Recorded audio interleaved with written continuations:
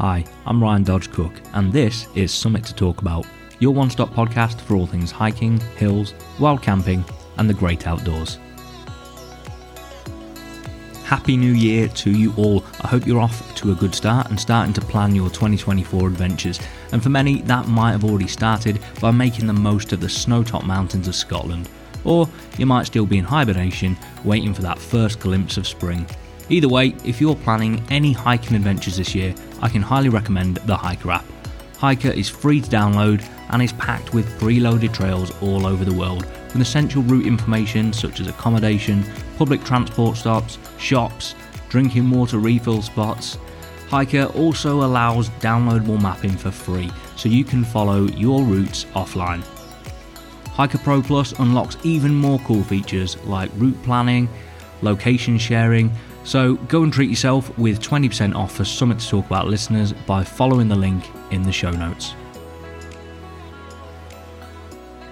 I'd also like to mention Zoleo. The Zoleo satellite communication device is compact, sleek, and a must-have for peace of mind in the great outdoors. Using the app, you can send messages and your live location to friends or loved ones when there's no mobile network signal, meaning you'll be connected anywhere. The device has an SOS button alerting global rescue of your location in an emergency, and you can get free device activation with the code RyanXZoleo. In this episode, I am the guest as Claire and I chat about my experiences from Tanzania, where I went in October 2023 to climb Kilimanjaro. Kilimanjaro is the highest peak in Africa at 5,895 metres, making it one of the 7 summits. I had a fantastic time, so I hope you enjoy listening.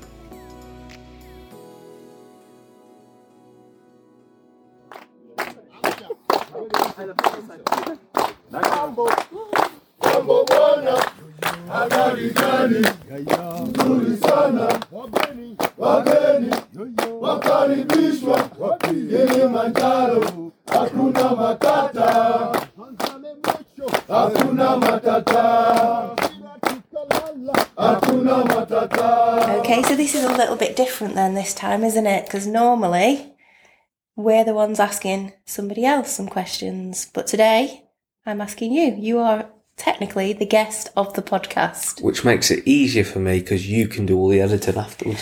Yeah, we could have a problem with that. You might need to teach me. In terms of me interviewing you, it's all about your recent expedition, we will call it. Yes. So for anybody who doesn't know, where have you recently-ish come back from? Tanzania to climb Kilimanjaro. Fantastic. So when did you book it? Because it wasn't just like you booked it last week and then you went, was it? It was quite a long time coming. I booked this. It was 2 years. I can't remember the exact date. I want to say sort of summer 2 years ago, so 2021. Wow. Yeah. That is a long time coming. And did you kind of book it and then get excited? Or did you kind of book it and think, well, it's ages away yet and not give it much thought? I was excited at first, the booking. Yes, I finally booked it. But as with anything, with that amount of time there was between that and the actual trek, it was just sort of put on the back burner. Yeah. And it's like anything. So the way I see training for something, right? So if you're going to the gym training for something, if that thing that you're training for is too far in advance, you'll probably taper off. Yeah. And it was a bit like that with the excitement. So I was excited initially, and then I thought, well, I've got a countdown, but it's a long way off yet. And other things just sort of crop up, and different priorities, work, home life, and you just sort of not forget about it because it's still exciting, but you don't have it on the forefront of your mind. Yeah, that makes sense.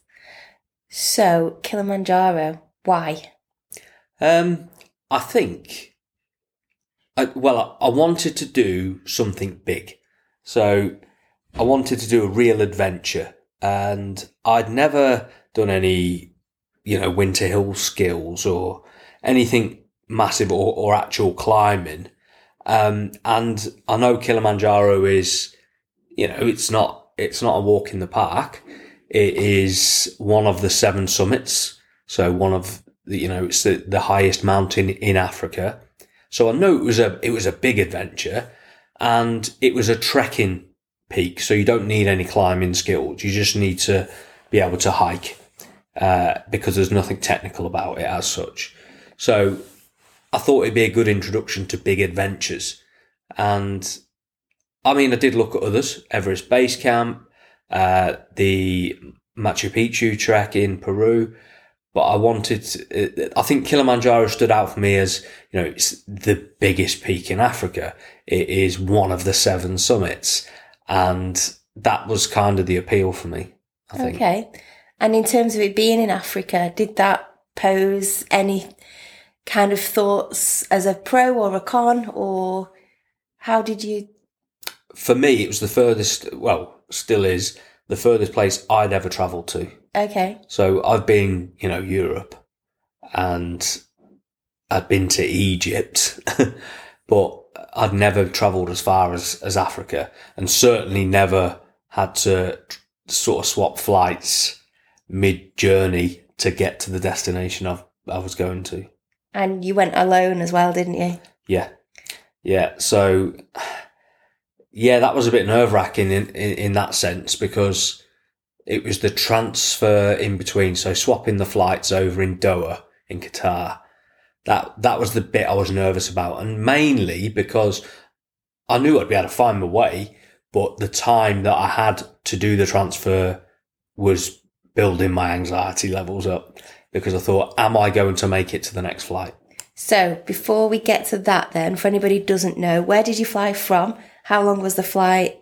And then where to? You've said Doha, but so how long was that initial flight? So I went from Manchester in the UK to Doha, which is in Qatar. And the first flight was around 7.5 hours, I think. So big difference compared to flying to Europe as well. Oh, yeah, massively, yeah. And then what was your transfer time? How long did you have? It was about 1.5 hours, just under, I think. And that's what made me... Because I've never been on a long haul. A long haul especially where you check your baggage in Manchester and just expect it to turn up in Kilimanjaro. After 2 flights. Yes, and that's the bit I was panicking about, because everything in my luggage I needed for the trek. Not like going to Spain, is it? And you can buy some sun cream, a sun towel and a pair of swim shorts when you're there. Yeah, there's nothing like that. I had my hiking boots in there, I had my poles, all my clothes, everything that you think you would need for an 8-day trek was in that bag. Snacks, exactly. Most important. Most important, yeah. And, but yeah, I shouldn't be surprised, but it actually turned up in Kilimanjaro. Yeah. What are the chances? I know, shock. Yeah. So that was 1.5 hours then, and then you got into your next flight. How long was that? That one, I think it was about 5 hours-ish. Okay, so not so bad. Yeah, it weren't as long as the first one. And was that a night flight? It was, yeah. So I'd landed in Doha, about 11:30 at night, their time. Okay. Something like that. And then flying out again early hours then. So it was still dark, and Doha was really hot as well, by the way. Like, you get off the plane and that heat just hit you. And it was just humid. And then, so we had the flight then from Doha to Kilimanjaro International Airport, and that was during the night, and we landed sort of first thing in the morning, really, when, the sun had come up whilst I was on the flight, and we landed first thing in the morning, Kili.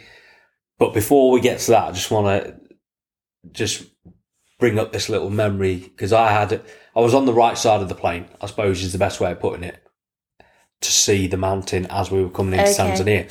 So you could just see clouds, but poking out through the clouds, there was 2 peaks. One was Mount Meru, and the other one was Mount Kilimanjaro. And you could just see them poking up. And they're the 2 peaks that are sort of in Tanzania. And that was my first glimpse of the mountain. All the research that I'd done, 2 years of waiting, and that was the first glimpse of actually seeing Kilimanjaro. And that just got me excited again. excited, nervous as well, or just a pure excitement? Just excitement at that point, because you can't quite get the scale of the mountain at yeah. that stage because you're above it. But Yeah. I was excited because there it was, and that was my week ahead. Brilliant. So Tanzania, as you've said, furthest you've travelled. So before we even talk about the trekking, Tanzania itself as an experience. So what was that like, from landing and getting to your hotel and things, and what did you see? Tanzania was an experience for me, yeah. It was, so you land, Kilimanjaro airport is small, Yeah. very basic. Get off the plane, walk across the tarmac and go into the small building. A lot of people who hadn't sorted visas out before will be sort of rushing about trying to sort their visa in there. It was just crammed of people, because, you need your visa before you can pass through the border. Okay. So I had already done mine, so it was a fairly quick process actually, going through, showing you your visa and your passport, and then picking up your luggage. But by the time I'd got through the visa bit, the luggage was there ready, and there was some guy already taking it off the belts and sort of stacking them up, which was better than having to wait.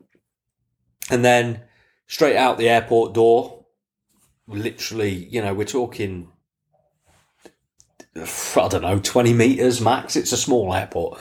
And as you walk out the door then, you've just got loads of people, surrounded by people, all with notice boards with names on and stuff. And that was the hustle and bustle of then arriving, I guess. And it was easy. The process was easy. There was someone there with a board with Evertrek and my name on it.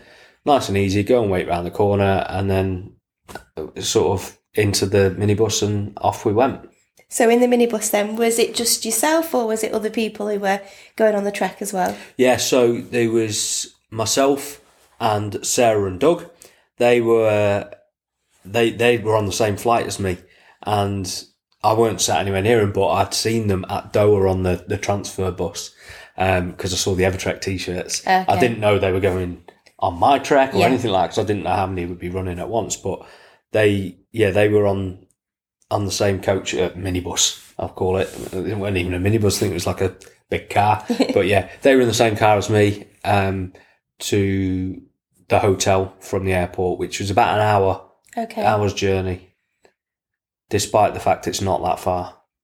And that's just because of the roads. Because of the kind of state of the roads. The roads themselves weren't too bad, but they'd put like speed bumps in, like temporary speed bumps that you'd have if there was some roadworks going on, where they'd just whack a load of that tarmac in a pile there. And it turns out they were like 2 foot high. So trying to get over them, the driver of the minibus was having to go across them sort of sideways and zigzagging. It just took ages. Yeah. But yeah, it was an eye-opener then, going through, down the main road towards Moshi, which is the town that we were staying in, and going past all the markets and people selling their fruit and their veg on the side of the roads and selling bits of timber. But it weren't like, when you think of a timber merchant in the UK, it weren't like that. There was just like a big massive pile of logs outside, someone cutting them and then selling them. It was like very basic, yeah. But it was like the hustle and bustle of it was great to see all that.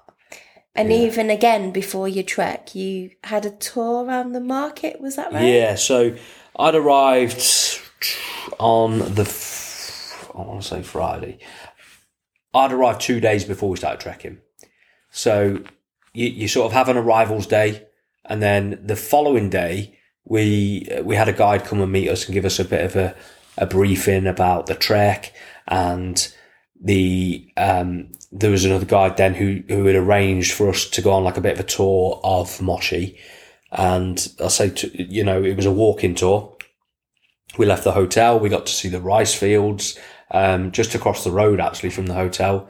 And they're very proud that they've got these rice fields, because, that's an income for them. So they showed us that. We walked up to, the spring, because the hotel we were staying in was a Springlands hotel, and it's named after Springlands, which is the area, because there's an actual spring there. Okay.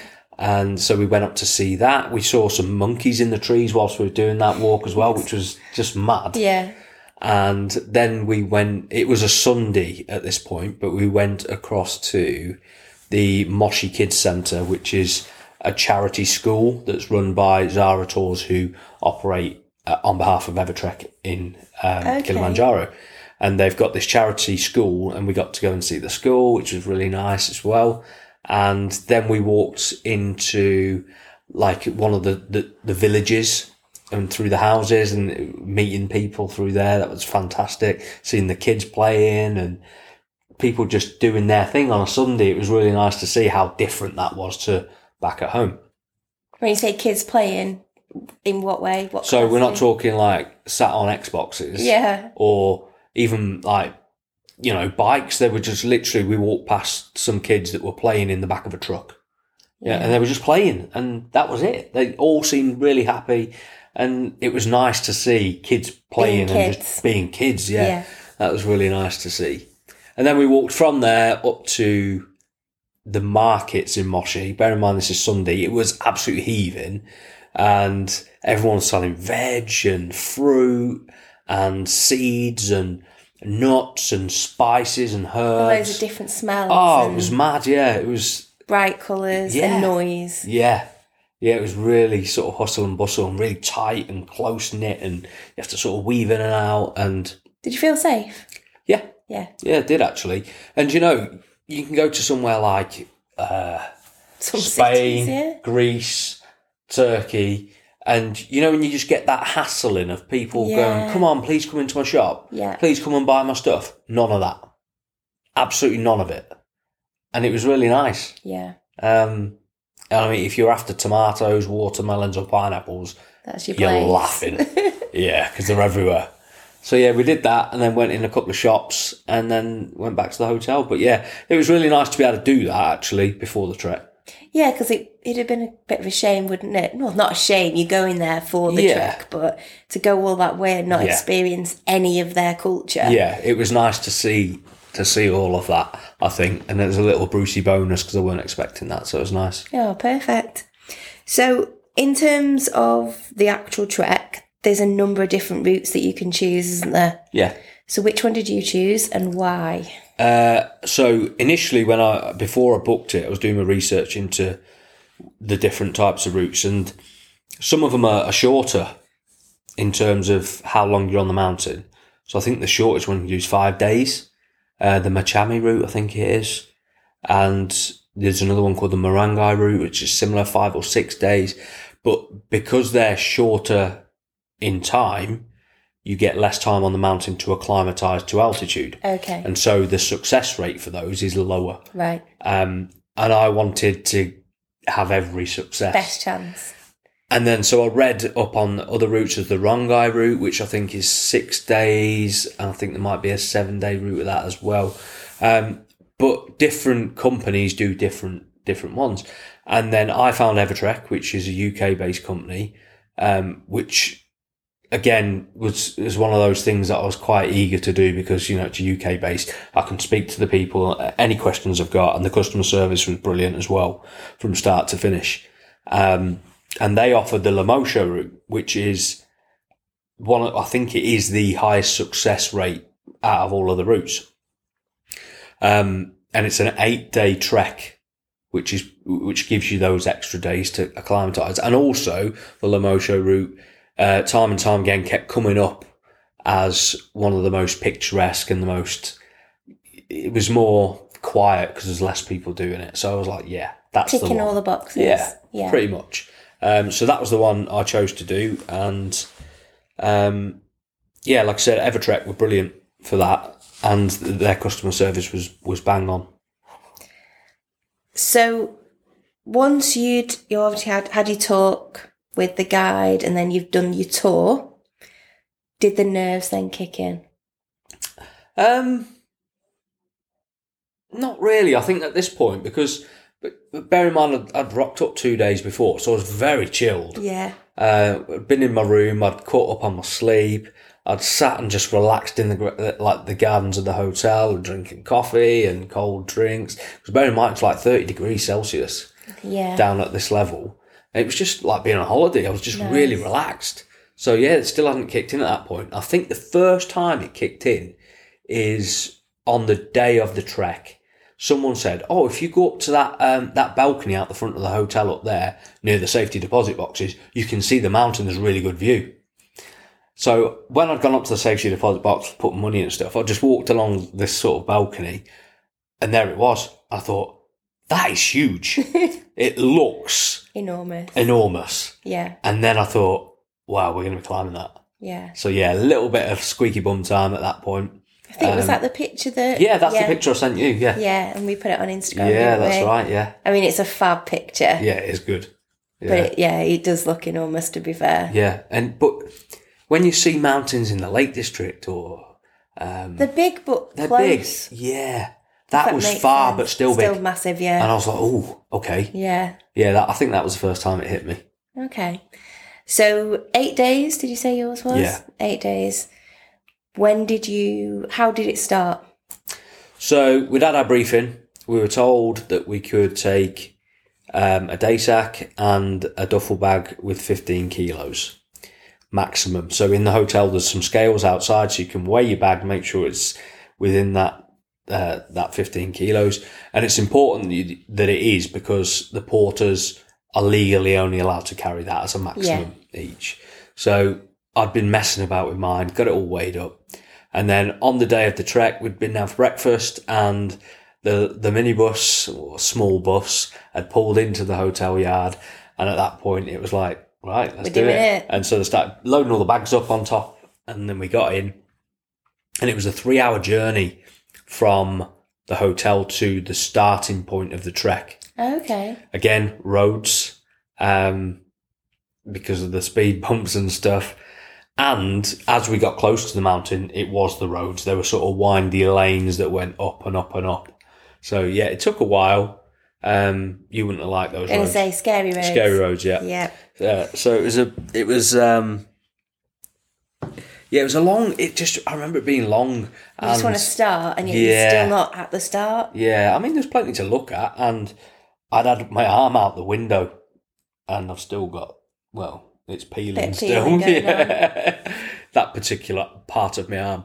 But yeah, just before we start walking, on the journey in, we'd gone past some like big expanses of land and the driver had pulled over because he'd seen in the field there was antelope. Oh, wow. So we stopped and we was taking pictures of the antelope in the field. Obviously the wild. And then a little bit further along, he pulled over again. He says, some giraffes. And I was like looking around and then I was like, oh, it's there. And we was on the side of the road, pulled over. It was across the road and there's some trees and it was there. Giraffe just stood there eating the leaves off the branches. And then behind it, just in a little bit of a distance, there was 2 more. I was like, this is incredible. It's pretty surreal, isn't it? Yeah. Like we pull over in the UK and might see some cows in a farmer's field. Sheep. Might see sheep or a horse. There were giraffes and they were wild. So that was incredible to see that. And because I'd only seen giraffes in zoos before. Yeah. Obviously you can do safaris as well in Tanzania, but yeah, to see that was incredible. Then we carried on. We got to the start point of the trek, which was Lemosho Gate. Okay. At that point, there's loads of other treks, like groups of treks that are all meeting at that point, ready to start. So that's where the porters and guides get together. They go off and sort what bags they're going to be carrying. And we had a bit of lunch that we'd taken with us. And the head guide then has to go off and sort your tariffs out because Kilimanjaro is a national park. And you can't just go wandering into it and go for a walk. You have to have paid a permit, which is all paid for, sort of included in the price of your trek. So they go off and sort all that out for you, and then you start the trek. So we were stood waiting right by the starting point of the trek.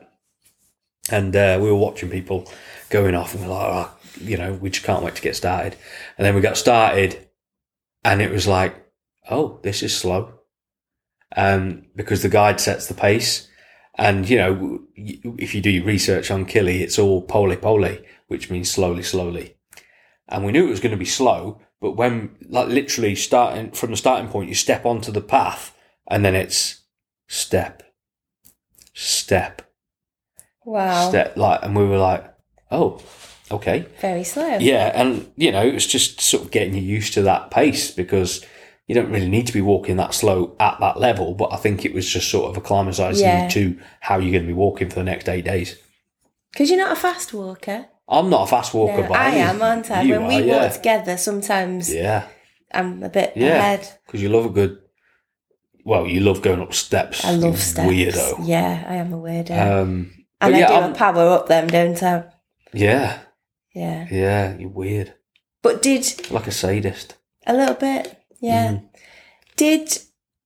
Obviously, I'm going to ask you about the group in a second, but in terms of the people in your group, was anybody like, no, this is too slow? At first? Not at first, no. No. No. Day 2, yes. Okay. Yeah. And at that point, I'm guessing, I mean, obviously there's some height there, but you're not feeling any effect. No, and I think the general rule is anything below 2,700 metres, you probably won't feel the effects of altitude. Okay. And then after that, very, very small chance. But then as you start progressing from that point... It's quite a steady progression. Yeah. And that's the whole point, and that's the best way to acclimatise. But you do notice it. I think after... For me, I'm going to say... about 3,500 metres, I started noticing it. Okay. And not through headaches or anything like that. It was just breathing deeper and heavier. And I was like, okay, now I'm starting to realise. Did it feel like, when you've been walking or hiking for a long time, like for a full day, and near the end when you're on that like homeward stretch and your feet are tired and your legs feel heavy, did it ever feel like that kind of effort? Or was it purely just the my breathing? feet were never hurting because you got to think the distances that we walked weren't massive. The climbs were sometimes big, yeah, but it was mostly just breathing. Right. And you were walking slow anyway. Yeah, of course. So it weren't that bad. I think for me, it was just the breathing. It was, I'm having to breathe deeper and I'm having to draw in more oxygen for doing very, very very conscious little. of your breathing. Yeah. Okay. So you have got to the start. You've had your lunch, and all the permits and everything have been handed in. So day 1, what did you do then? Day 1 was the forest section. So it was only half a day because we started around lunchtime-ish or something like that. And it was the forest section. So it was, it was just trees. It was an incline, and there were bits of it that were steep incline. And then there was lots of sort of gentle inclines as you're just travelling sort of through the forest and the trees. Again, we saw monkeys in there, which was amazing, just sort of jumping above us in the trees.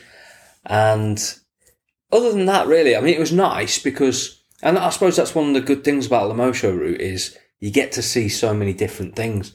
And people say, you experience different zones. Like day one, you're in the rainforest, and then you sort of come out of the rainforest, and then it's sort of vast open land, and then there's no vegetation at all. And it was a bit like that on day 1, and it was still hot because we're relatively low. Yeah.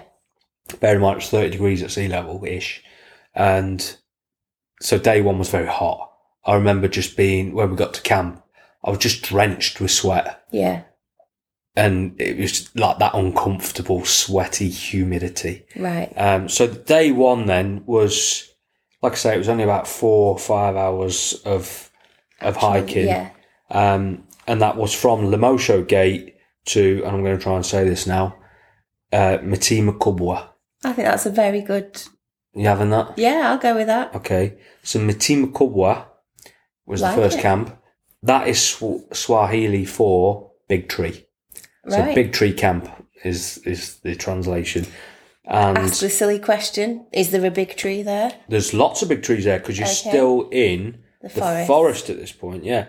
And it was it was a small camp compared to the rest of them, so the tents were a lot closer together than the camps that followed. Right. In terms of altitude, so let me just have a quick look here. I've got this here. So from Lemosho Gate, which was the start point, to the first camp, it was 7 kilometres. Right, okay. 4 hours. Yeah, so that's not too bad. Lemosho Gate is 2,100 metres above sea level. Yep. And the first camp, bear with me, drum roll please, was not that one. Not that one either. At least you've got all these pictures and everything Yeah, to look back I know. on. So, here it is.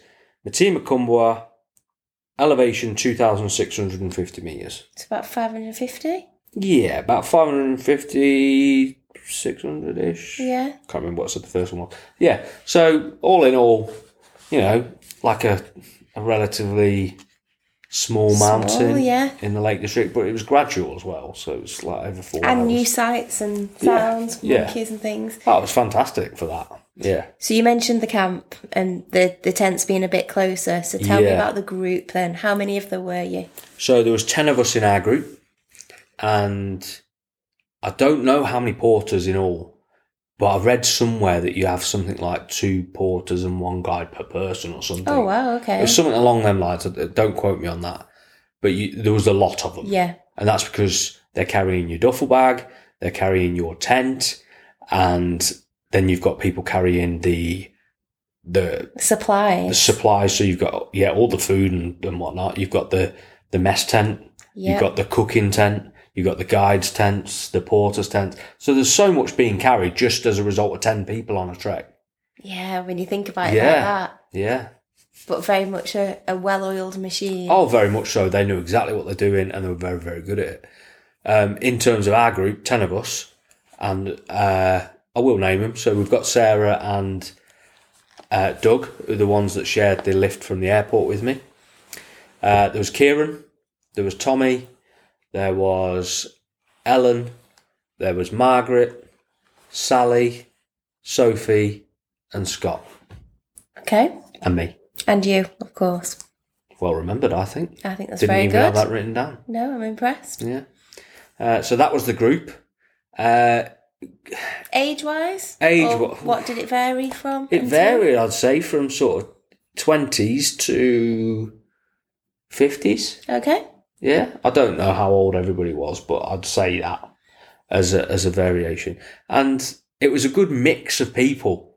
Really good dynamics because everyone's so different, and we laughed every day at some point, like amongst us. It's what you need, isn't it? It was great for that, and very supportive of each other. It was a good group. Yeah. Were you the only person who travelled solo? No. Okay. No, there was Ellen was solo, Margaret was solo, Kieran was solo, Okay. Tommy was solo, and I was solo. Do you think there's more in it? I mean, difficult to say, I guess, because you've done one solo and you've not done one with anybody else. But do you think there feels a bit more of a greater satisfaction of doing something on your own? It makes that experience almost more of an achievement. Yeah, because as much as you're supportive of each other in the group, it's just you and yourself and your thoughts, And your thoughts, isn't it? Yeah. So, I mean, I had my own tent as well because I'm me. Yeah. And I liked that because I like having my own space.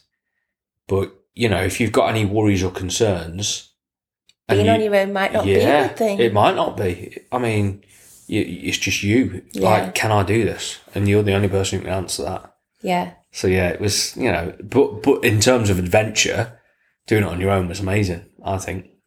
Yeah, I can see that. I think that's something I would definitely relate to. Because despite me being me, part of the adventure was meeting people.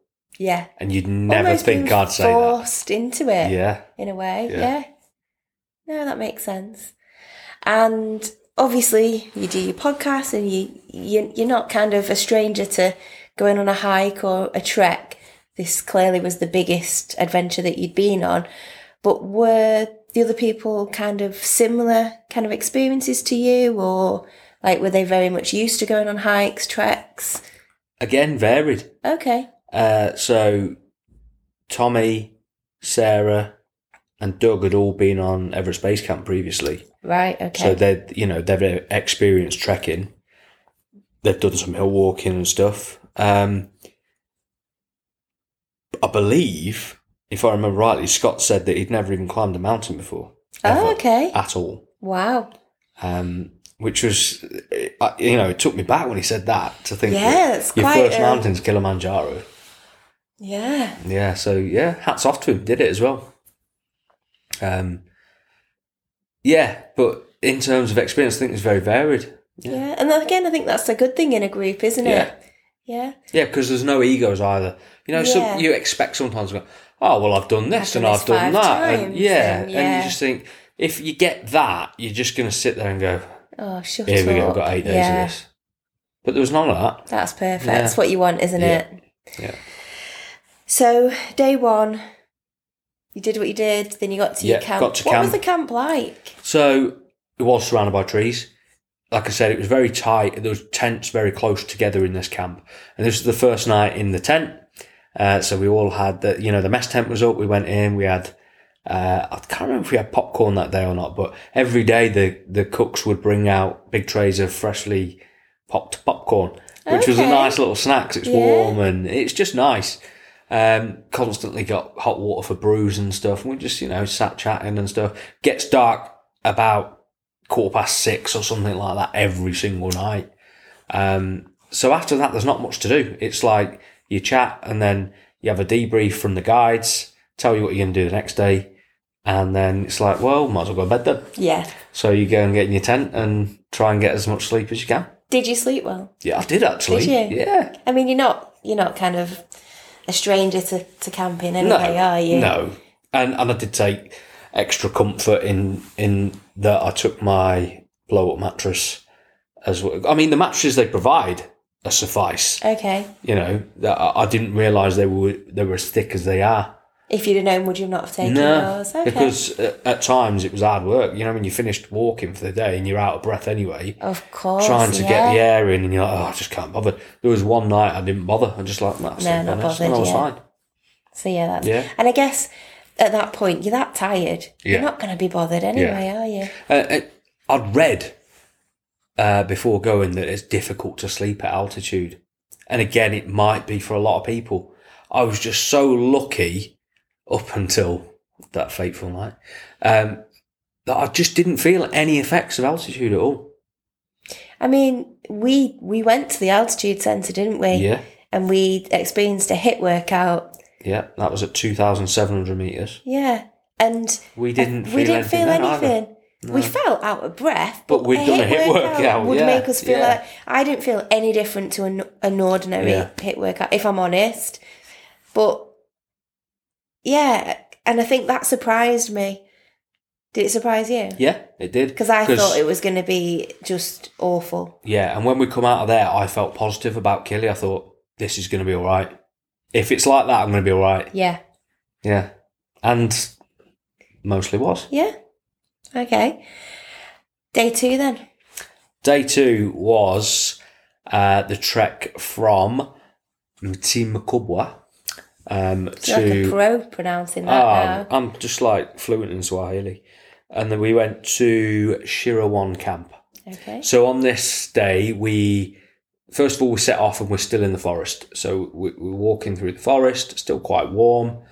And we start coming out of the forest this day and we're going into sort of like the heather and we're like the big, tall heathers. But the trees are now going and it's starting to open up a little bit and it's still very, very sort of green and, vegetation everywhere. I found this day tough. For what reason? I think it was the climb. Right. Because it wasn't as gradual. And particularly the last part of the climb, it was like just almost vertical, but still walking and zigzagging. And it just seemed to go on forever. And at this point, I think I was starting to get like out of breath a bit more.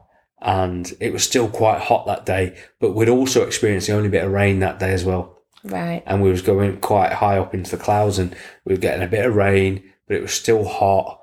So I really struggled that day, and I sat there that night. I remember thinking to myself, if it's like this every day, I'm going to really struggle.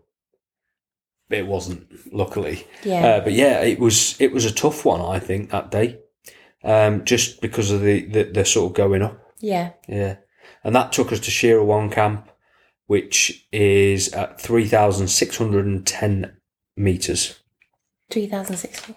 So we'd gone from 2,650, I think it was, to 3,610. So we've done about 1,000 metres that day-ish. And just how long under. were you trekking for? I think we were trekking most of the day. Right.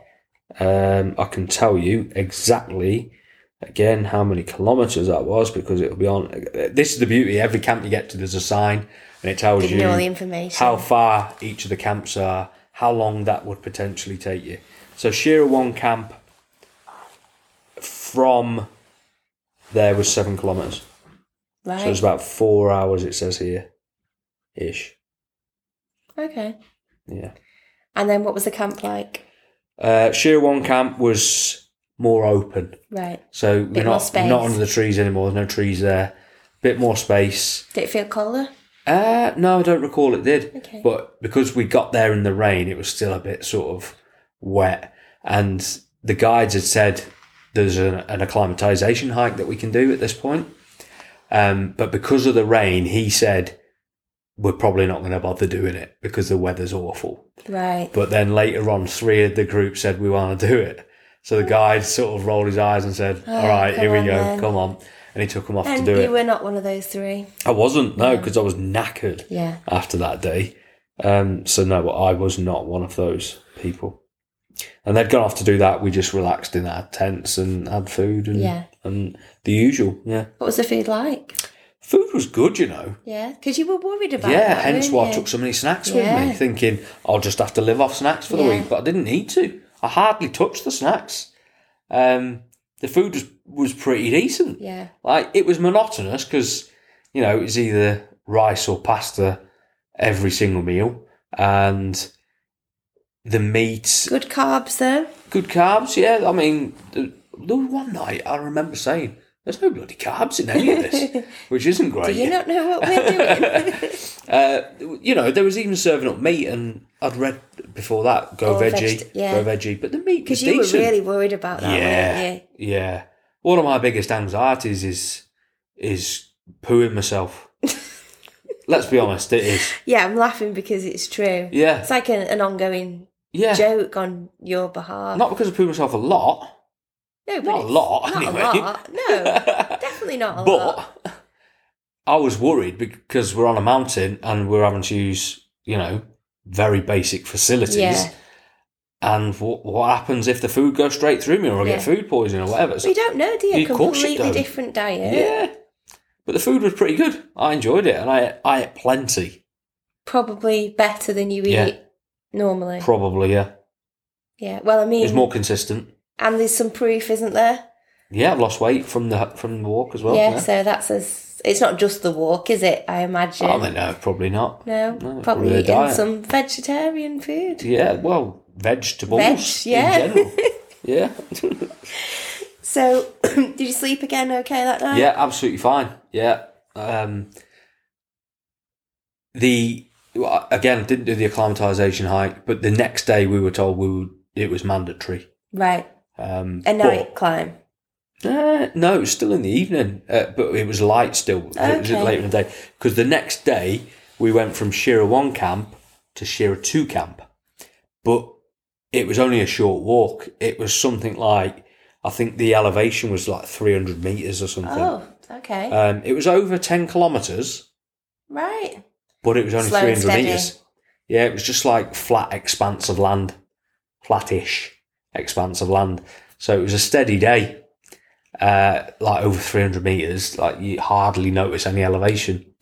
And again, that took us around, I think it was between 3 and 4 hours to do that, because it weren't far. Yeah. Which then gave us a lot of time. hence why we were going to be doing the acclimatisation hike later in the day. So we got there fairly early, like lunchtime or something. It only took the morning to do the walk. And we rested in the afternoon, chilled out, and then we did the acclimatisation hike. I don't know how much... It took us like above 4,000 metres. So Shearer 1 camp was 3,610 metres. And we'd only done 300 metres, so we're still below 4,000 when we got to next camp. But Just. And then we'd done the acclimatisation hike that definitely took us above 4,000. I want to say we climbed about 300 metres again, maybe a little bit more, I can't remember. But we went up and then just came back down for the evening, and that was it. But it was, it was just getting us ready.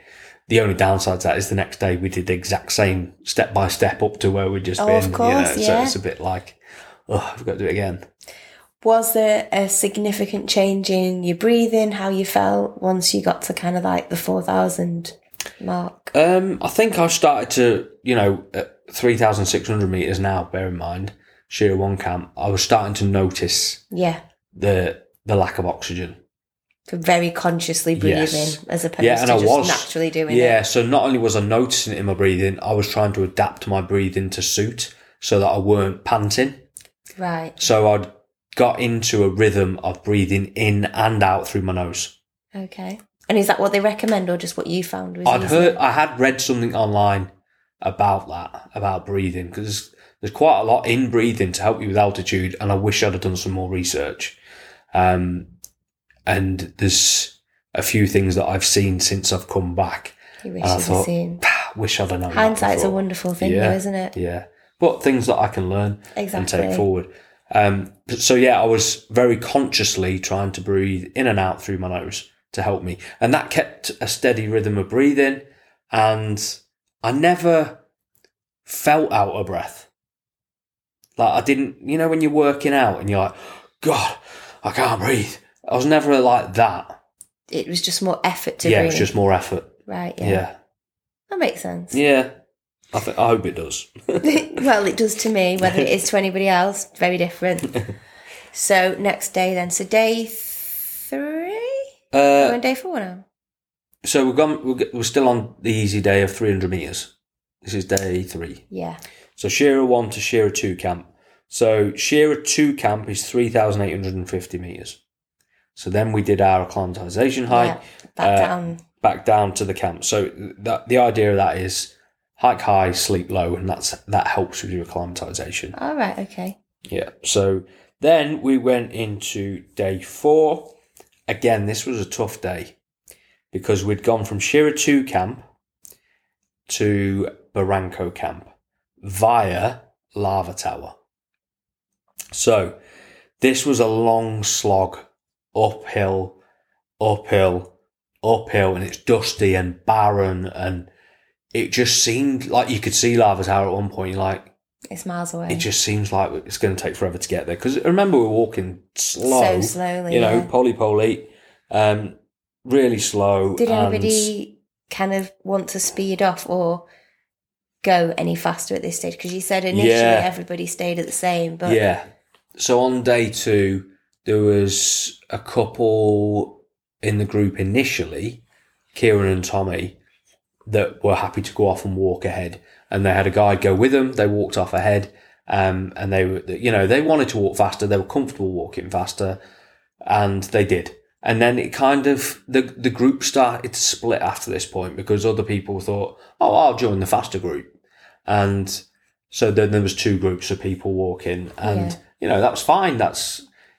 Hike your own hike. I say that all the time because it's got to be enjoyable for you, hasn't it? And I've said this all the time as well, that, when I walk on my own without the pressure of knowing that I've got to keep up with someone or knowing that I've got to stop and wait for someone, it's a lot more enjoyable. Yeah.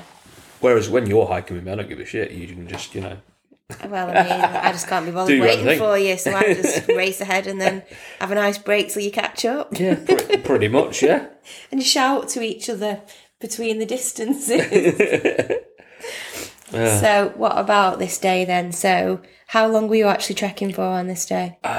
Even though you said it felt like forever. I think it was most of the day, you know. I think it was only meant to be 7 hours. Meant to be.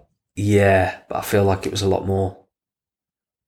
Yeah. Do you think it was, or do you think it just felt like more? No, I think it was. Okay.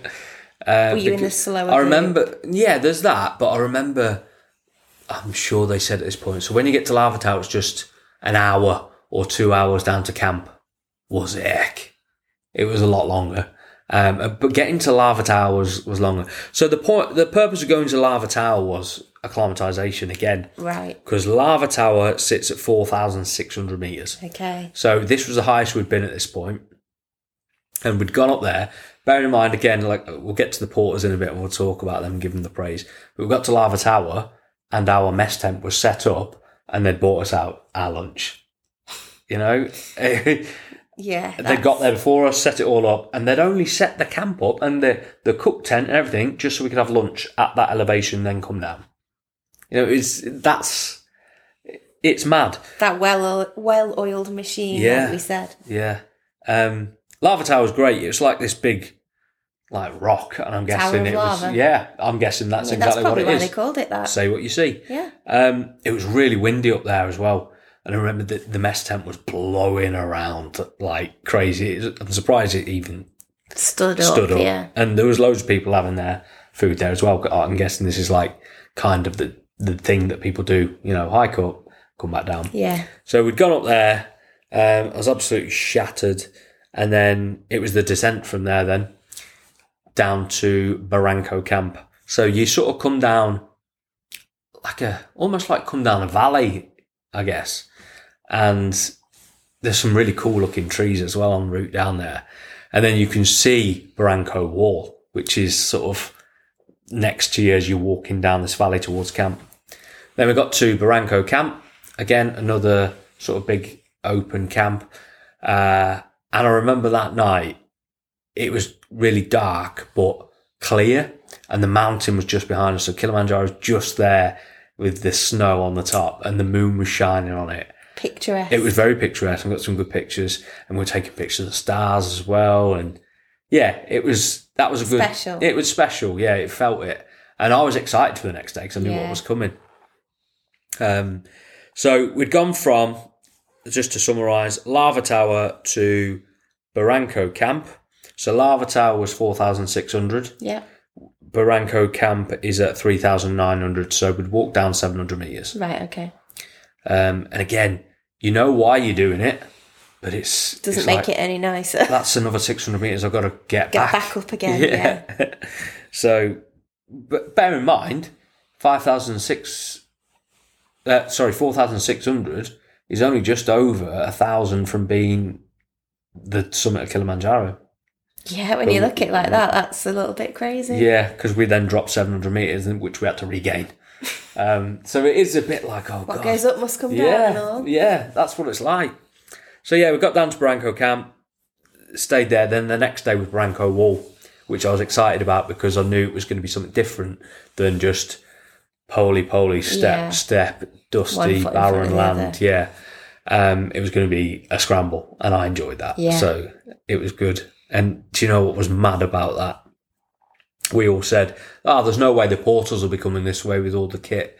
They'll find an easier route to camp. So for anyone who doesn't know, describe what the porters look like when they're carrying your kit. Okay, so the porters are carrying normally a rucksack of some description. So we'll call it a 60, 70 litre rucksack that's probably bursting at the seams full of stuff. And then on top of that, or on top of their head, they'll have your bags as well. So it could be your duffel bag that's covered up in like a tarp. And that's one that's 15 kilo? Yeah. Yeah, okay. On top of that. So bearing in mind, they're carrying all that weight. Most of them, not with Evertrek, I must add, a lot of them are very, very ill-kitted. So right, okay. There was some, just to point out, there was one that went past us in Crocs. Crocs? Actual Crocs. one that was wearing like a form of sandal, and the rest of them were just wearing like worn out trainers and stuff. Some had boots, but I mean, they get the tips and they get the money. They can buy these things, but it's not a priority. They've got they've got families and stuff. Yeah, of course. So yeah, a lot of them just weren't kitted out properly, and clothing wise, it was like, a pair of jogging bottoms, just a normal cotton t-shirt or whatever. All the things that we would like not wear to go hiking in. So they got all this weight on them, wearing their ill-fitted, slippy trainers, and they come rolling past us every single day at the speed that they can walk. Putting you to shame. Yeah, putting you to shame massively, because we're walking slow. They're just firing past you, but also on Barranco wall. So we're scrambling, climbing up these sections of wall, and they're coming past us and finding tougher routes, because obviously we're following the easy path, but they want to get past us. So they're just going up, like, making routes up as they go. To describe Barranco Wall then? Barranco Wall in places was a wall. It was vertical, like you're having to climb it. Belly flip moment there for me. A lot of it for you would be, maybe, or if you don't like heights, there were bits of it that would certainly make you sort of shake a little. But you like scrambling, but you hate heights and you love climbing mountains. Just don't look down. I mean, yeah, I guess. Look where you're putting your hands and feet, and then you're fine. And I loved it because it was just something different, and there was bits of it that were like, right, I've got to get my leg right up there, I've got to get my hand right up there, and I suppose as well, like you say, concentrating on where you're putting your hands and feet. Yeah. It's a different effort, isn't it? So instead of focusing on it's hard to breathe, look how far we've got to go. It doesn't look like it's ever going to end. Yeah. It was, I suppose, a massive distraction in a way. Yeah, it was, yeah. I loved it. Yeah. It was great fun. You loved it. What about the rest of the group? Some people loved it. Yeah. Some people didn't. Yeah, because it was tough, because it was scary. All of the above plus unexpected. Right, okay. Oh, didn't realise we were climbing that. Okay. That kind of unexpectedness. Some people had never been scrambling before. Yeah. So, and I mean, if that was your first scramble, fair play to you. Yeah. Because it's not a basic scramble. I mean, it probably is only grade 1, but, it's quite high. Yeah. It took 2 hours from bottom to top. So it was a fair scramble. It was good fun. Loved it. Got to the top of that. Oh, bear in mind on this bit as well, you've got the kissing wall.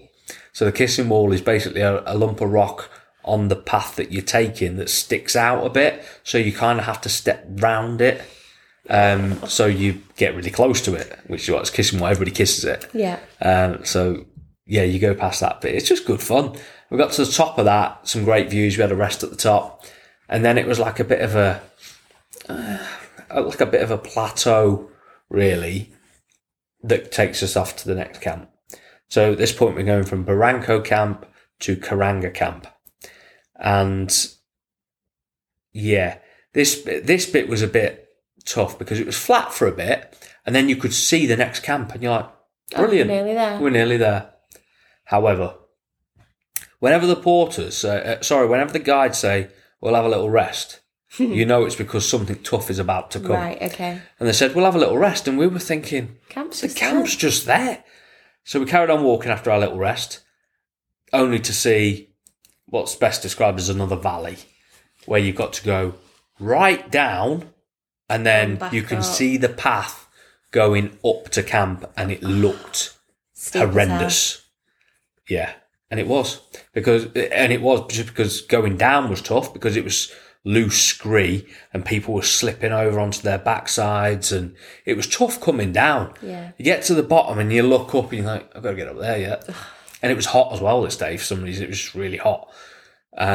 So we trekked all the way up. There's little zigzags, and finally get to Caranga Camp, which is the sort of one before last camp, really.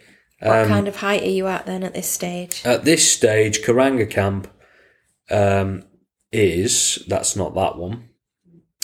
Bear with me, caller. I don't feel like it was that high, Was there not one that you didn't take a picture of because you couldn't? It was this one. Yeah. See, I listen to you You when you do, talk don't to me. you? Yeah. can't remember the names of them. Yeah. Yeah, because it was a walk to the That's side, right, wasn't yeah. it? So I remember getting to camp. And this camp and the last camp, Barafu camp, they were on like a massive, like, steep incline. They were just on hills. Right. But it was dry, scree hills. So it was really treacherous to walk about and hard work just to walk around camp. And I remember I got there and Kieran said, because I said, oh, there was no sign at this one. So every time you get to a camp, there's a hut where there's a ranger, park ranger, and you have to sign in to each camp. And when you get to them, normally there's signs there that tells you you've arrived at such and such camp. This is the elevation, how long it is to the next one. And Kieran said, oh no, I said, oh, there's no sign at this one. He said, oh no, there is. It's just further up. It's up there. And he goes, it's a bit of a trek to get up there, like it's up the hill. And I was like, yeah, I'm not going to bother then. Did you take a picture? Can I have it? So I just didn't bother going up to it.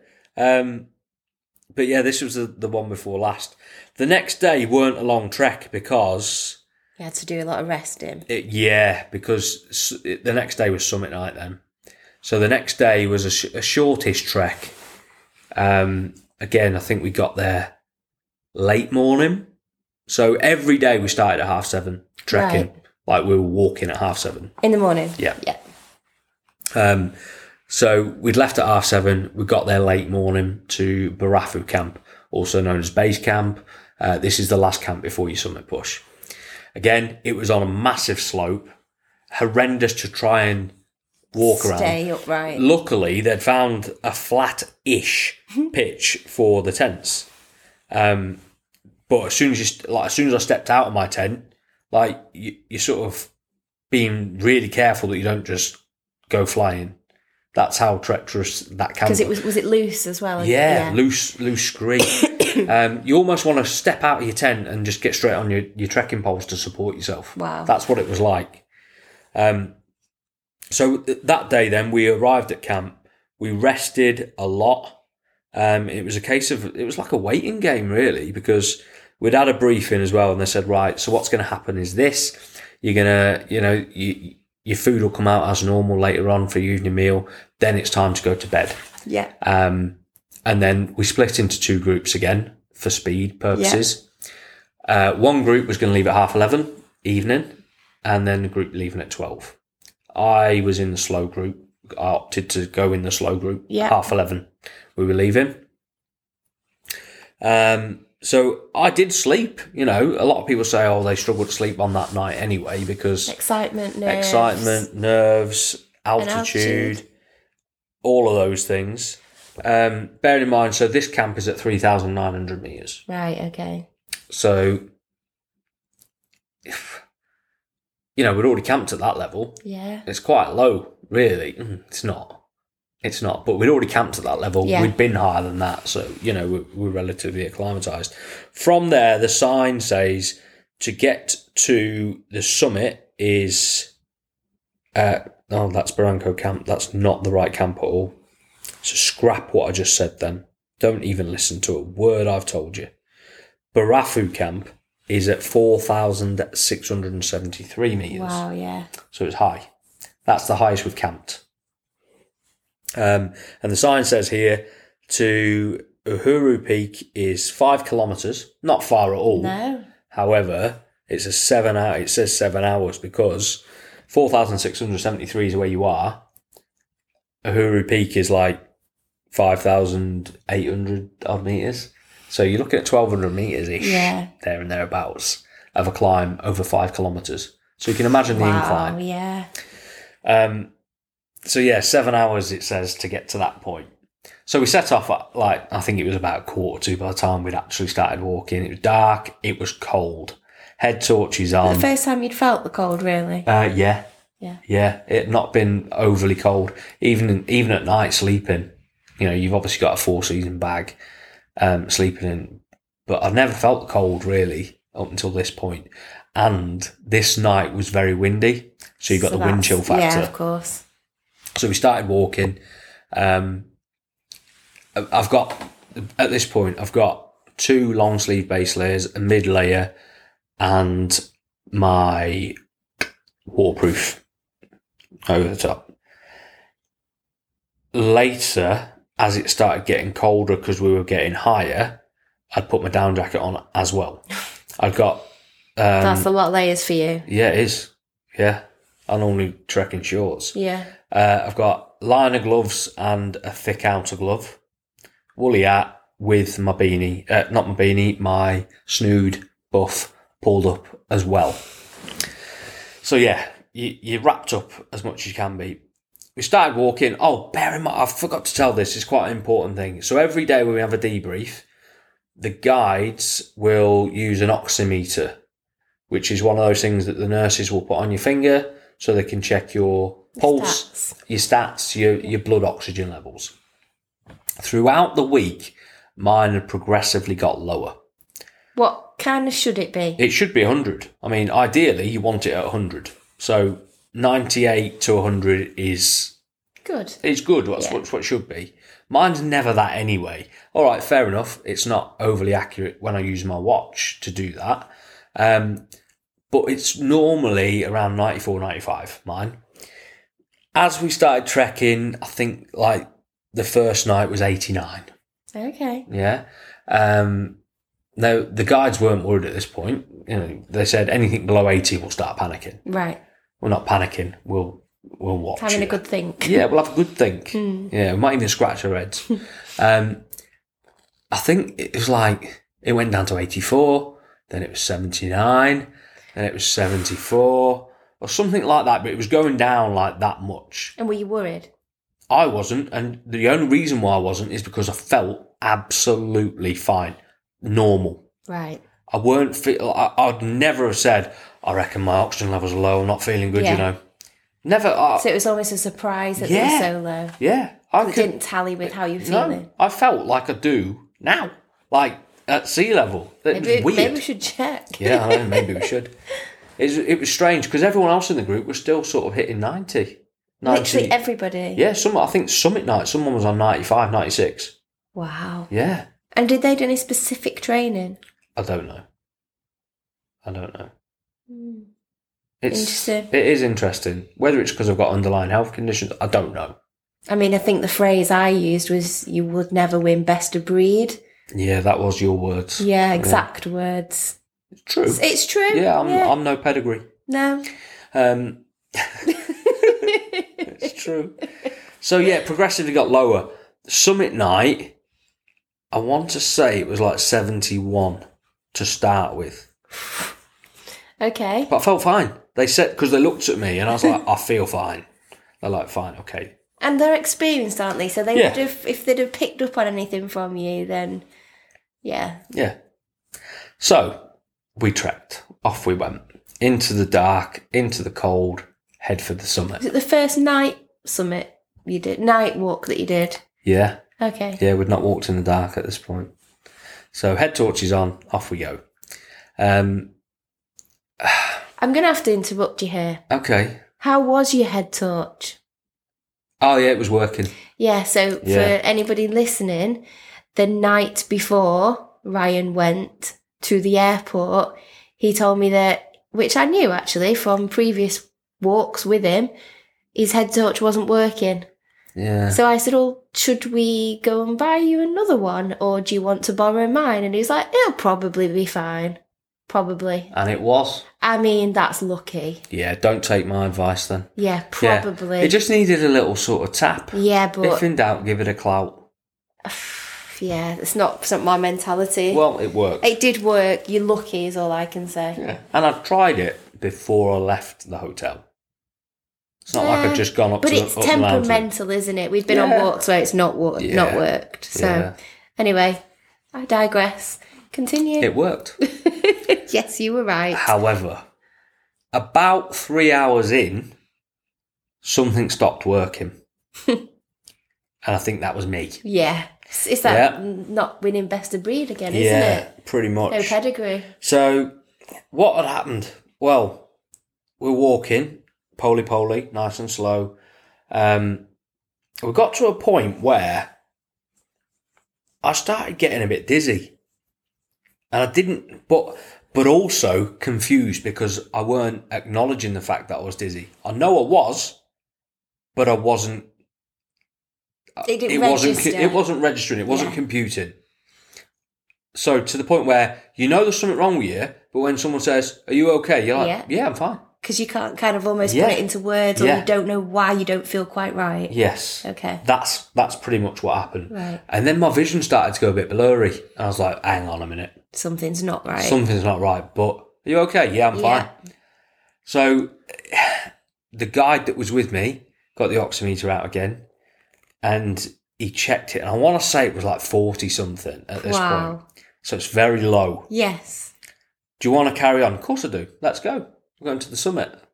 In my head, I'm going to the summit. You know, that's what I'm here for. Did he know you were dizzy and confused? No, because I didn't tell him. Right, okay. Because I didn't know how to say it. I didn't. Yeah. Not because I didn't want to.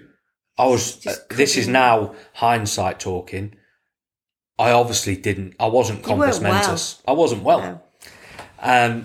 But he said to me, I do remember this bit. He said, "Let's give it another 20 minutes and we'll check you again." So I was like, "Yes, let's go. Keep walking." And at this point, I remember I heard a voice behind me, and it was Sally saying, "Ryan, is that you?" So that group had obviously come past at this point, the other group, the fast group. I don't know whether they passed me at this point or what. I don't remember. And I remember I carried on walking, but I don't think it was the 20 minutes he'd said we'd carry on walking for. And he tested me again. It was 35. Wow. At this point, I said, "I'm fine, let's carry on." Of course. And he says, No. You're not carrying on. He goes, "I'm sorry, brother. That's it." And I was like, "No, come on." And he said, "No, I'm sorry. I can't let you. We need to go back down." Yeah. And I don't know how long we were stood there. It couldn't have been long, but I remember then I started shaking. Not because he'd told me I couldn't go up and I was angry. It was so cold, the wind, and we were stood still. And I was shaking, and I think now, looking at it, I was probably maybe even going hypothermic without realising it.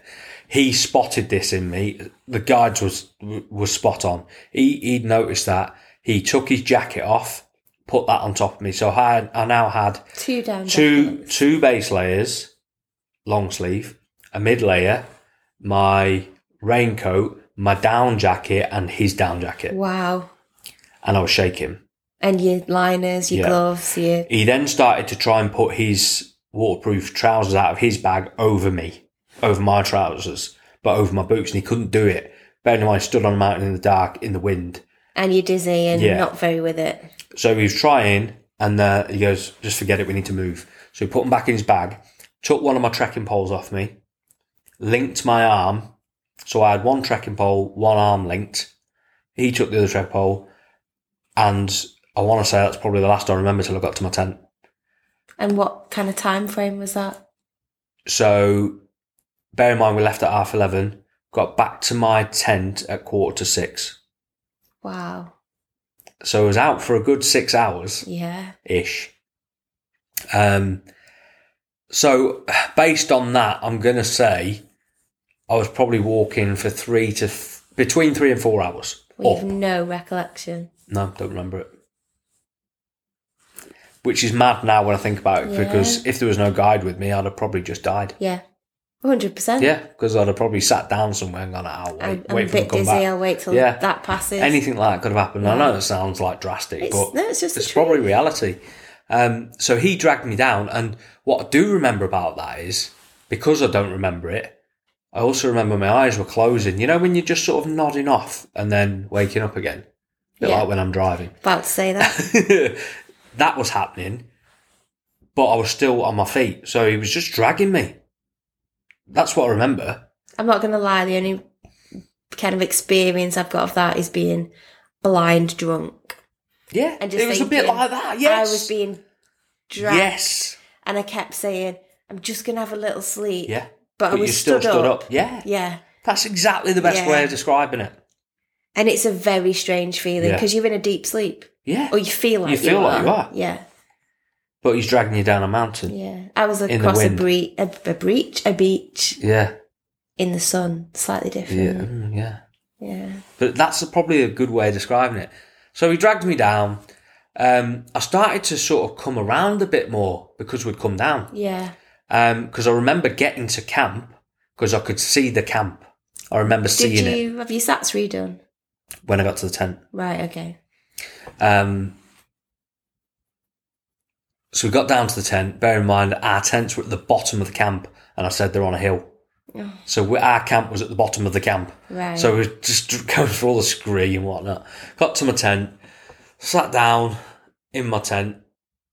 But I remember first, before I did that, so I must have come round a fair bit, because as I got to my tent, the sun was just starting to turn the sky orange at this point. So I couldn't see the sun, but the sky was turning orange, and I took a picture of it because it was beautiful. And then I got in my tent, and he tested my blood again. It was like 40 something. He said, you need to go to sleep. So easy. I was knackered anyway. Went to bed, and then sort of woke up mid-morning then. I say wake up, he came and knocked on my tent to come and check on me again. Right. Bear in mind, everyone else is still up the mountain at this point, like summit push and probably celebrating. And I was sat in my tent, woke up, tested my thing again. It was 53, I think it was. So it is going still low, back up, but it's very going low up. still, yeah. Based on that, he said, right, there's going to be some food brought out for you in a minute. You need to get your food and then pack your stuff. We're going down the mountain. So I did that. I felt fine again, even though it was only 53. I felt fine at this point again. Got all my stuff together, and then me and the guide, just us two, started walking then down to the next camp. I'd had a bit of sleep. Some food. But the same as everybody, and everyone will agree with this, the hike from this point down to the next camp was awful. Horrible. It was just long. It was the dustiest. There's no goal now, is there, either? No, not for me. And I was feeling deflated at this point anyway. But it was so dusty. I've never experienced so much dust. Like, my boots are black. My trousers are black. Or your bag. But they looked white. Everything looked white because of how dusty it was. So it was just downhill the whole day. And it was just like, boring. And I remember saying to him, how far have we got? He goes, right, we get to Millennium Camp. And then after that, there'll only be 3 hours or something like that, I think he said. I was like, brilliant. We'll get to Millennium Camp, have a rest again and wait for people. We got to Millennium Camp. We just carried on walking. I thought, sure, why do you use this as a bit of a way marker if we're just walking through it?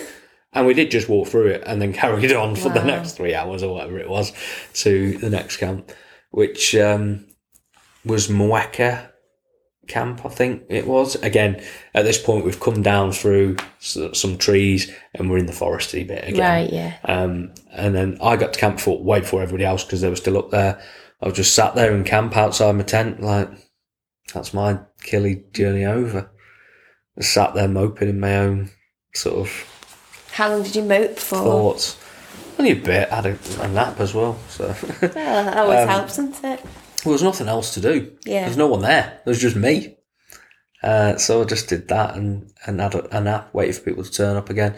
That night, though, as people started coming down to camp, I think there was only 4 of us had food that night, so they brought this food out. There's just 4 of us in the tent. Everyone just went straight to bed. Because you're tired. Yeah.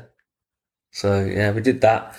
And that was basically it. Everyone was all excited. And at this point, as people were coming in, I was like, did you make it? Yeah, everyone, telling me their news. Did everybody know already that you'd taken ill? No. So did you have to tell everybody? Well, some of them may have done, just from being at the previous camp. I don't know what they were told. Right, okay.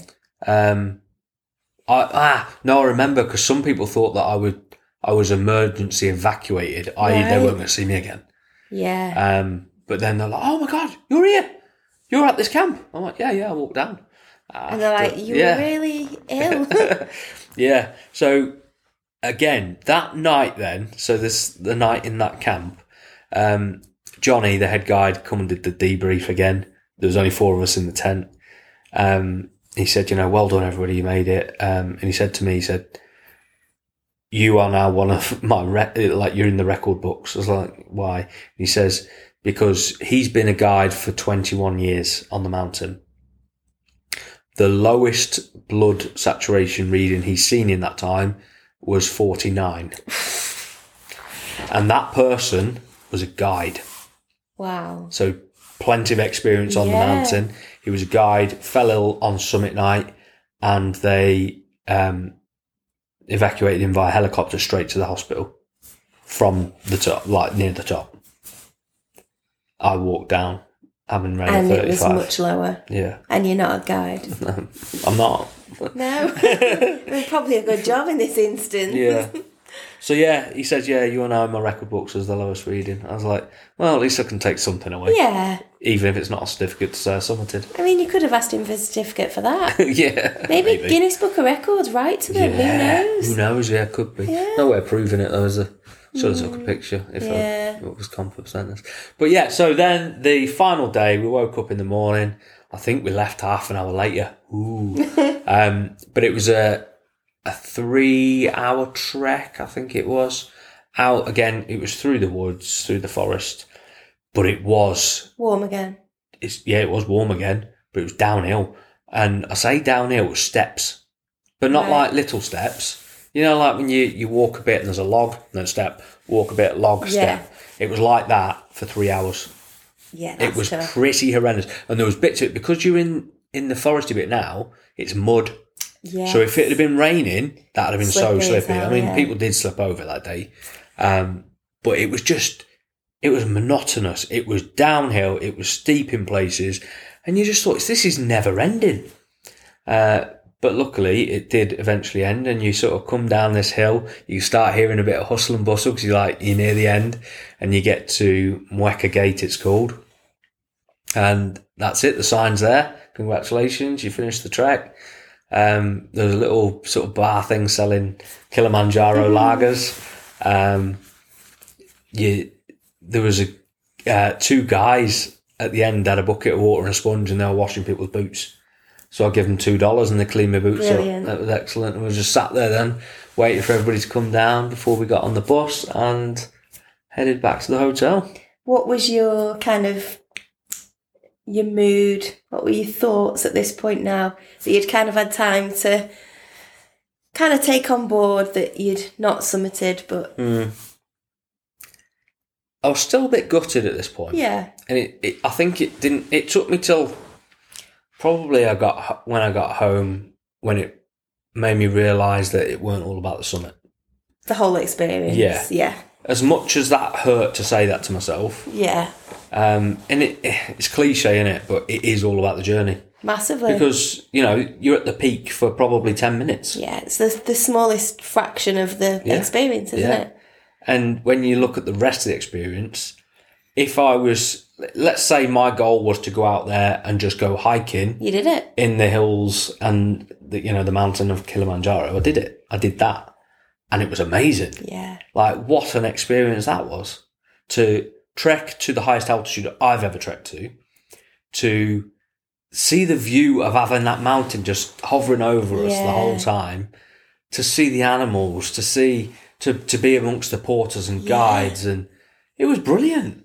Like, the experience itself, the journey was amazing. Yeah. Yeah, so I don't regret it. No. Don't get me wrong, I've got unfinished business on Kilimanjaro, and I will return to go and get what I wanted.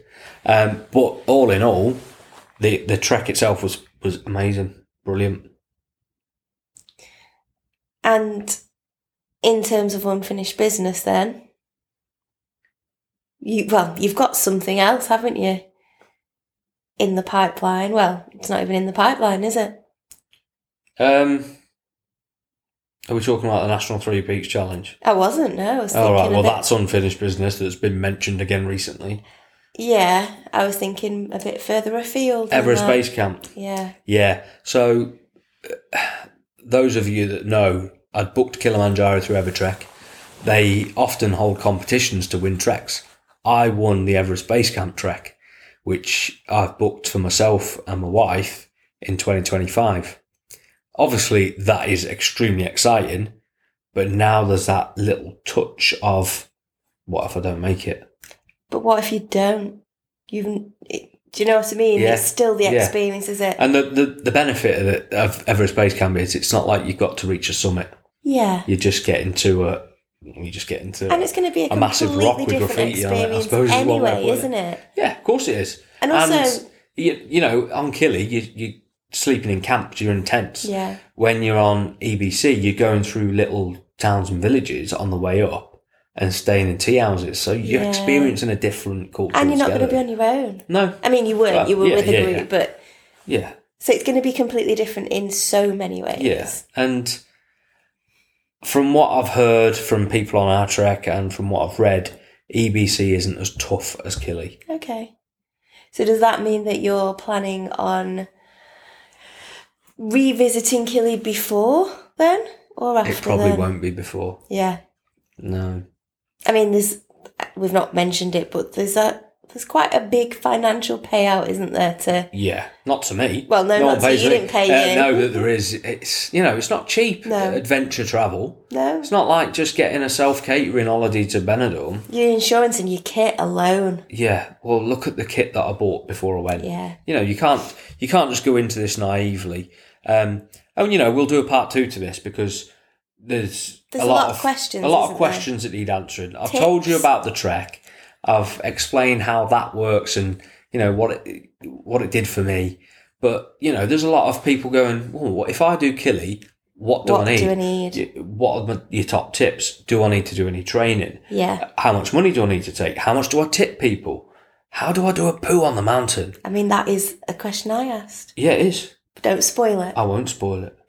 But all of these questions are, they're the nitty gritty. The Yeah, it's things what people people want to need know, to yeah. know if they were going to do a trek. So we'll do a part 2 of top tips, questions and answers. We'll be completely raw about it, I think. Yeah. I won't... Warts and all, so to speak. Yeah, warts and all. I won't beat round the bush. No. If you want to know how much money I took with me, I'll tell you how much money I took with me. I'll tell you how much I bought back as well. I'll tell you what to avoid, who not to talk to, that kind of thing. Yeah. Because, when... There's no point us doing this and you just saying, no, this is what I did on day 1, this is what I did on 2. Yeah. Okay, so how do I do it? Yeah. What do I need to do to be able to go and have that kind of experience? Yeah, and I'd like to be able to help people Yeah. to go and do that. I'll tell you what kit I took, etc., etc. And actually, this is a good point now. So if you are listening and you've got any questions that you want answering, you can always drop us a message. Yeah. And, What we'll do is we'll release this and then I reckon we'll release the Q&A a week after. to give. So if you've got some questions, get them to us and Ryan will be answering them for you. So if you've got any questions about Kilimanjaro, how to get there, what to take with you, what it's like, anything you want, I'll answer it. If I can't answer it on the podcast because it's so rude, I might even message you. Wow, what an offer. What an offer. Yeah. I'm really interested to see what questions you're going to get now. So yeah, that was my trip. I'll wrap it up because then we had a day of sort of you have an arrivals day when you get there. You have a sort of departure day, but I had a departure day and some. So I had a day to relax in the hotel, which was great. Just chilled out, and then the following day got my flight back. You've missed a vital part. The song. Of course, I didn't shut up about it the whole time I was there. Yes, so how tell can I us. miss that out? We'll put it on here because you got to hear it. So on the Kilimanjaro, the porters and guides, it's almost part of the culture that they have the Kilimanjaro song, and I believe it actually came from Kenya, but it's been adopted in Tanzania. All week we didn't have that song sung to us, and I knew it was coming. And I was getting a little bit wound up that we hadn't had it. And I almost blamed me not summiting because we hadn't had the song. Imagine. I know. That's what I was getting to. I didn't summit because you hadn't sang to me. That obviously weren't the case. But, so the song then is, for me, it's one of those things when you're doing your research, like, I can't wait to hear them do the song and do the dancing. But they didn't. And then on the last night, so after summit night at the camp, Johnny, the head guy, come and told us that actually there's a law within the national park that says you can't sing the song every day, and it can only be sung on day one of the trek and the last day of the trek. Don't know why, but Johnny was also the treasurer for one of like the unions that look after the porters and guides. So he explained, that's the rules, but we will be singing it tomorrow because it's the last day. So they can choose day one or the last day? Or both, maybe, I'm not sure. But we definitely didn't get a day one. So the last day come, and we were in the mess tent having our breakfast, and all the porters and guides started sort of approaching the mess tent and started singing and clapping. I was like, yay, it's happening. So I was straight onto it, hit record on my voice recorder on my phone, and recorded it.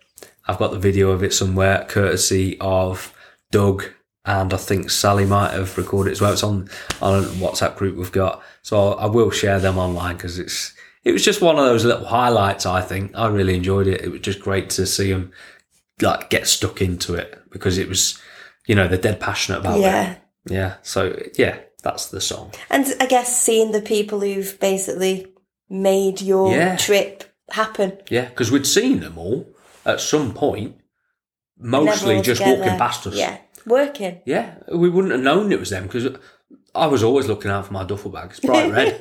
Couldn't see it because they got tarps over them as well in case the weather turns. But yeah, they just come firing past you and you don't know what to do. But it has to be said that the guides and porters are genuinely superhuman. And I mean that because the speed that they walk at, the strength that they've got, the agility, the endurance, they were just absolutely phenomenal beings. When you're panting and breathing and like just looking for that extra bit of strength to get you through, and they come like firing past you, laughing and joking. And some of them have got little radios hanging off their bags as well, so listen to music as they're walking. It's just, they're incredible. And to think that, you cannot physically do that trek without them. I mean, you could. You'd have to be like an extremely experienced trekker or mountaineer. I mean, in terms of the law, you can't do it in Tanzania without them anyway. But, to think that trek is as comfortable as it can be because of the amount of carrying that they do and setting up of the camps that they do for you. Absolutely incredible. Worth their weight in gold. So when it does come to tips, give what you can. Yeah. Because they rely on that more than the wage. Yeah. I think that's a good ending point for the first part. Do you agree? I think so. So yeah, if you have got any questions, get them in. Message me on Instagram through the Summit to Talk About podcast page or Summit to Talk About Claire. Send your messages in. Questions and answers, and we'll get that out on the next episode. We will. Hakuna Matata. Thank you for listening. Hope you've enjoyed.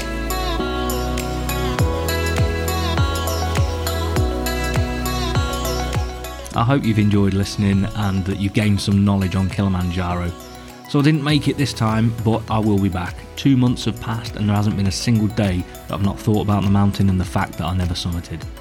If there's anything that you want to ask, you've got any burning questions, then please drop me a message on WhatsApp, through Instagram or Facebook, or you can email me, podcast@summittotalkabout.uk. All the contact details can be found in the show notes. As always, thank you for taking the time to listen, and if you've enjoyed the podcast, please leave a 5-star review on Spotify or on iTunes. It really means a lot to me, and it helps the algorithms to make the podcast easier to find for new listeners.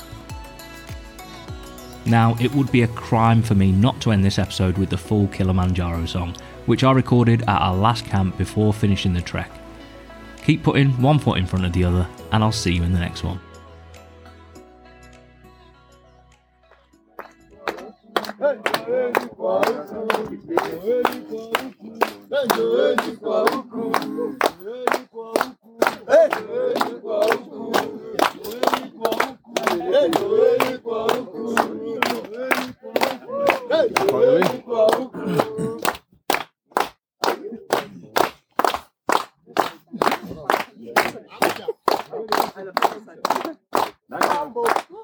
Mambo bwana, habari gani? Nzuri sana, wageni wakaribishwa Kilimanjaro, hakuna matata.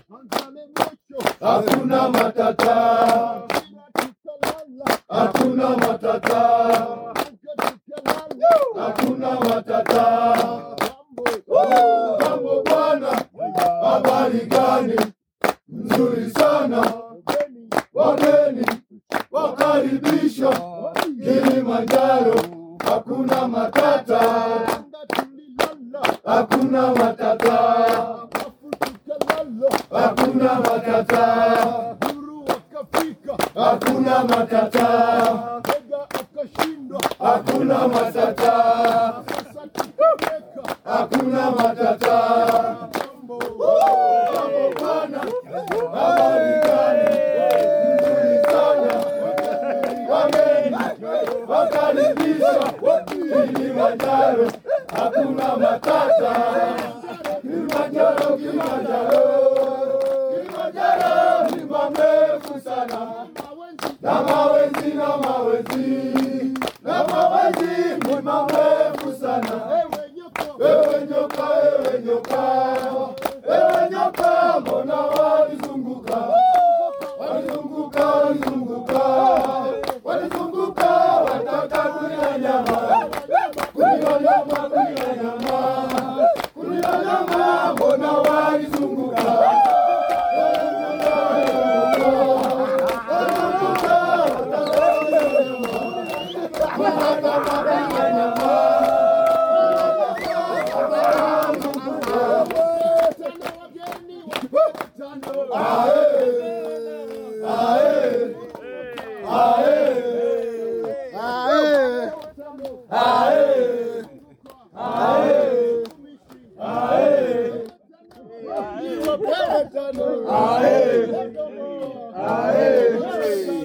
Aye.